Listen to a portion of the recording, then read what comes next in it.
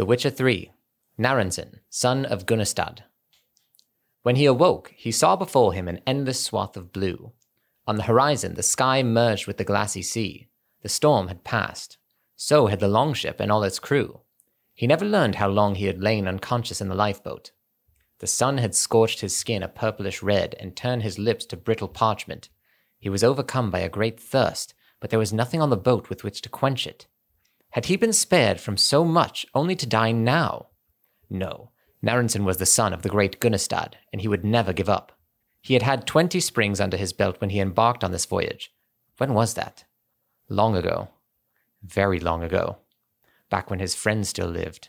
When he still had his left hand, not this stiff stump. When his beard was still red and not streaked with silver.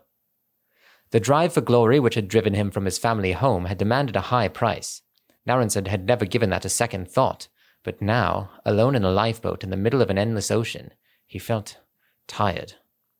He wanted to once again set eyes on the farm on which he had been raised, to see the eyes of his mother, who had lulled him to sleep with tales of the deeds of the legendary heroes. Now he had become one of them. Now mothers would tell their sons about him. His greatest dream had become a reality. He should have been happy, but he wasn't. Perhaps if he had known then what travails and hardships awaited him. Yet no man can know his future. One thing is sure, however.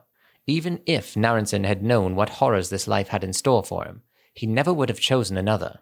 He was the son of the great Gunnestad, and he had walked the path of glory, from which one can never stray, no matter the cost.